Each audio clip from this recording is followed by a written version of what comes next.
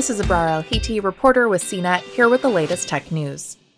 Hot on the heels of the HOPE Mars mission, the United Arab Emirates has announced it will begin building another interplanetary probe for launch in 2028, with the goal of visiting Venus and 7 worlds in the asteroid belt over the next 12 years.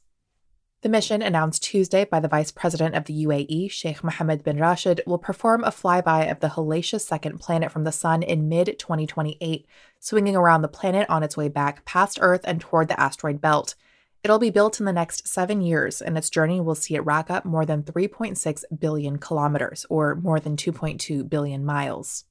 Sheikh Mohammed bin Zayed, Crown Prince of Abu Dhabi, said Tuesday, the UAE is determined to make a meaningful contribution to space exploration, scientific research, and our understanding of the solar system.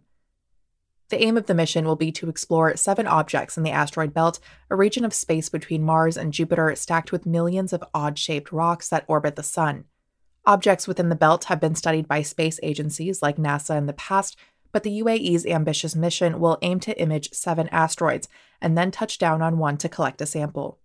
If it can achieve all that, the UAE would become the 4th country to touch down on the surface of an asteroid. It won't be easy.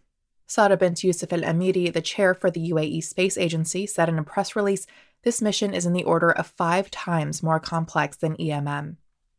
As with the HOPE mission, the UAE agency will work with the Laboratory for Atmospheric and Space Physics at the University of Colorado Boulder. The name of the mission will be announced at a later date. Venus has become an increasingly popular target for space missions in the past year. NASA plans to launch 2 spacecraft to the planet, and both India's space agency and the European Space Agency are preparing their own probes to explore it too.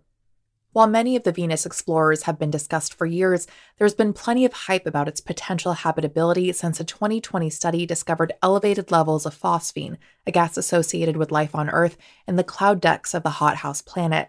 Since publication, the findings have been disputed and the data reanalyzed, with a June 2021 study suggesting that the planet's atmosphere is too dry to support microbial life. For more of the latest tech news, visit cnet.com.